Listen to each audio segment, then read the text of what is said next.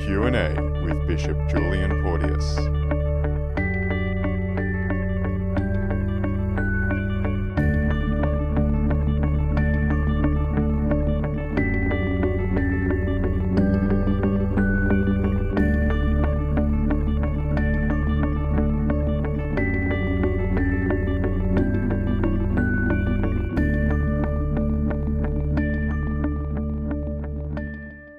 Hello dear friends, and welcome to another episode of Question and Answer with Bishop Julian Porteous.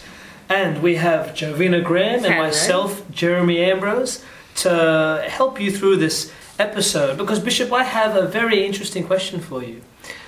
I mean, there's been this word that keeps coming up over the last, 5-10 years everywhere, and it's evangelization. It's everywhere, and it seems that us Catholics are being urged to not only embrace this word, but live it.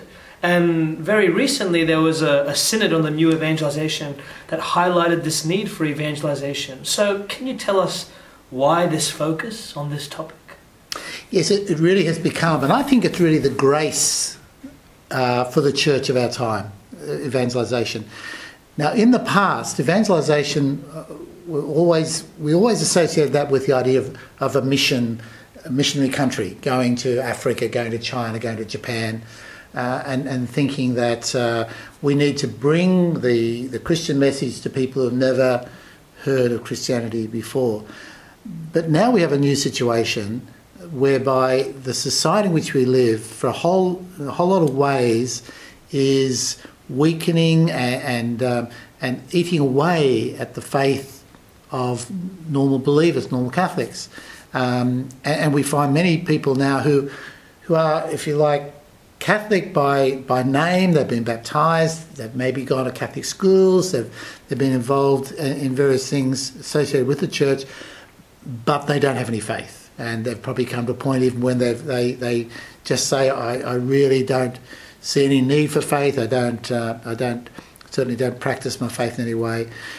So this is a reality that's very much a reality of our age, and very much something the church is wanting to address very directly and address head on. That's why it's talking a lot more about evangelization, talking about the fact of the need to evangelize, particularly in cultures and traditions that have been traditionally Catholic, but many people now have lost a sense of faith. So there still is a place and a need for the evangelisation in countries and places of the world that have not yet heard the gospel. But the church is directing more and more of its attention now to how can we help people who, by virtue of culture and background, should be Christian, should be Catholic, but now because of the forces at work in society have lost a sense of faith, have lost any real association with the church. So the church is really looking at this issue. It really sees it as a major challenge for the church in our time. How do we do this? So this is why evangelisation is being spoken of so much at the present moment. Okay, Bishop, so that's all well and good. I think anyone who has a faith and is trying to live their faith can kind of see the importance of evangelising cultures that have lost a bit of the sense of what it is to be Christian. But let's get real here.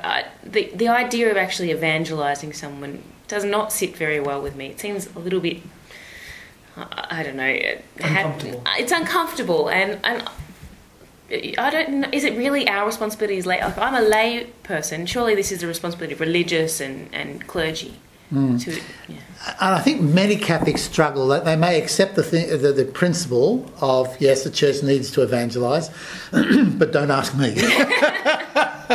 For a whole lot of reasons. Maybe the first thing is that, look, a lot of Catholics feel, look, I'm not skilled enough, I don't know enough about my faith, I don't feel competent to be able to put up arguments for my faith, and certainly I don't see myself standing on a street corner preaching to a passing crowd, and I prefer not to bring religion into my social environment, into work and so forth. I just want to have a quiet, private life. I don't, look, I believe and I want to live out my Catholic faith, but look, don't ask me to evangelise. Surely, people would say, surely that's what the priests are about. That's what the religious are about. And obviously priests study theology and they're taught how to preach and they are the professional, if you like, representatives of the church. So surely they're the ones who should be doing this. Now, it's true. Certainly priests should be involved in evangelisation, and hopefully they all are. But one of the interesting things is that we're seeing in many of the documents of the church this fact of saying, no, really, evangelisation is a task of every Catholic, and that really, if you're going to be Catholic, one of your responsibilities as a Catholic is actually to be involved in evangelisation. That isn't something that goes down very easily when you can. But this is what the church is saying. The church is saying every single member of the church, by virtue of being baptised, is meant to be a missionary, is meant to be one to be witness to, but not only witness in terms of I'll lead a good life and show people what it means to be a good Catholic, but actually be able to give expression to their faith, to draw people to the faith, to draw people to come to know Christ. This is a tall order, and I think one of the issues that many of us Catholics have in this regard is the fact that probably when we look back on our life, we've come to faith, if you like, more by a process of osmosis. In other words, we've been in a Catholic family, we've gone to Catholic schools, we've taken part in parish life, we've been involved maybe in some Catholic organisations, and so living in that environment where faith is evidently there, we've grown in our faith and we've have a sense of our faith. We love our faith, we want to live out our faith. But one of the difficulties with osmosis is that to a certain extent it's sort of crept up on me and just part of me, and I don't really have the confidence to actually be a proclaimer of that faith. I'm happy to be involved with organisations and groups that give expression to faith, and hopefully that helps others. But I can't really see myself being a proclaimer of the faith. Now, there's another Catholic, though, that has come to faith by virtue of some sort of experience or some sort of decision. Maybe they've been away from the faith for some time, and then something's happened, some particular set of circumstances have led to them discovering the faith and coming alive in faith. And they've come at it from a point of view of a decision. And so sometimes people like that really want to share it with others because they've been in the darkness, they've discovered the light. They've seen the difference. And often a person who's been through some kind of conversion or rediscovery or enlightenment or grace, they're probably better equipped to be able to be proclaimers of faith because it's something that they had their own marked moment of discovery, and they probably are better equipped to be able to then say to others, look, I was here and now I'm here. I was in the darkness, now I'm in the light. You know, I know what my life was like without faith, and now I know what my life means to have faith. And so maybe they're better placed. But still the question remains that the task of evangelisation does belong to all Catholics. So Bishop Julian, I mean, what happens to those of us who, I guess, are in this osmosis category? How do we, get out of that? Or how do we get the power to evangelise? Yeah. I think one of the things that can very much help here is, even though I may not feel comfortable with the idea and prefer that others would do it, and really I just would prefer not to, I think we need to hear that there is a call being issued officially through the Church, through the Holy Father, certainly Pope John Paul many times called people to be active and particularly spoke to young people in that regard. Pope Benedict is doing it constantly. There are so many documents in the Church that reflect this. So perhaps the beginning is for me to stand back from them and say, this isn't just something I can walk away from or ignore. this is actually something I'm being asked to do. And maybe from there I have to sort of say, well, Lord, I don't know how to do it. I don't imagine myself doing it. But can you lead me, or guide me, show me how to do it? I'm open to changing. I'm open to considering the fact that I have a responsibility as a Catholic to respond to this call. And it's amazing that once you begin to do it, it just becomes quite easy after a while. I think the most difficult thing is beginning. And I think there are some very simple things. I think the very first thing we do is we don't preach to start off with, but we can give witness. And I think just being willing to talk about my faith. It may be a simple thing to talk about something I went to, some activity I was involved in, or somebody's telling them that some problem they have in their life, and they say, well, when I have problems like this, I pray about it.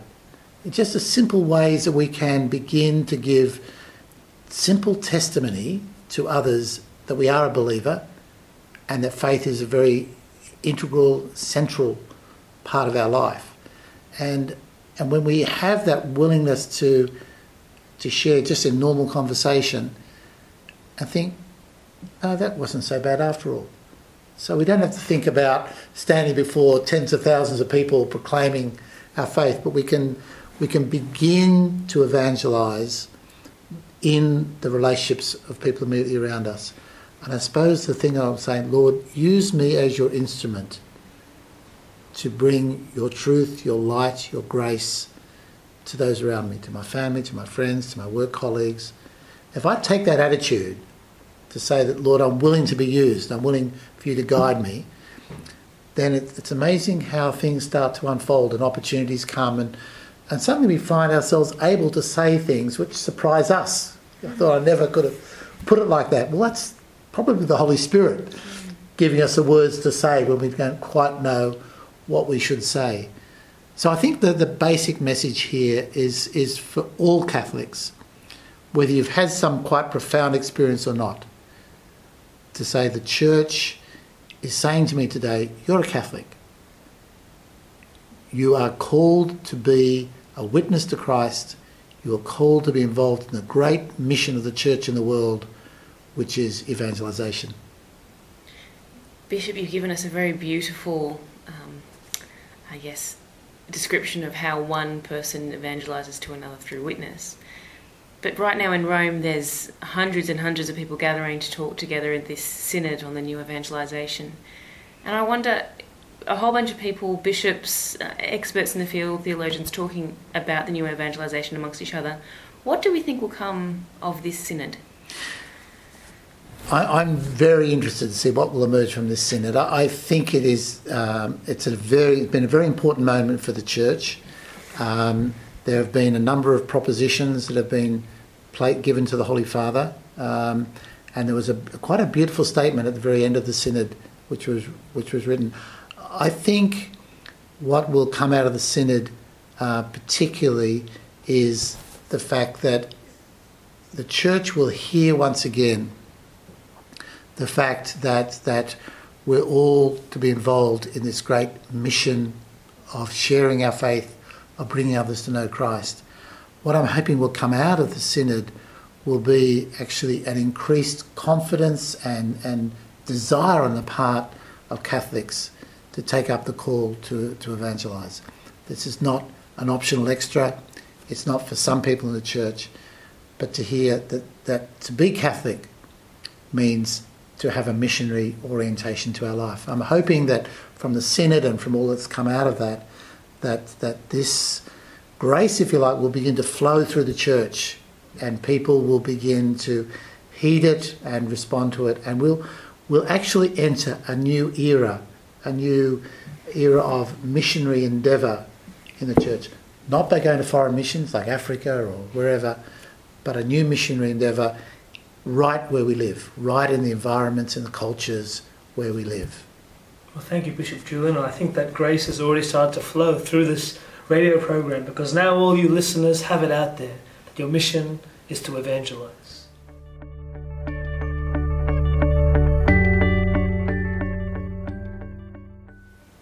I've been aware of creation. I've always marvelled at so many aspects of creation around us, and as the Psalms say, the creation reveals the glory of God, and I think the more that we're able to appreciate creation itself, the more we see it revealing the nature of God. So in this part of our program each week, when we talk about some little curiosity or some point of interest, or sometimes I ask you, did you know this? Jovina, tonight, did you know that when we look at various fruits and vegetables, that there is an extraordinary order to them? Do you know that each watermelon has an even number of stripes on the rind? So next time you get a watermelon, you count and you'll find that they're even. It's an even number.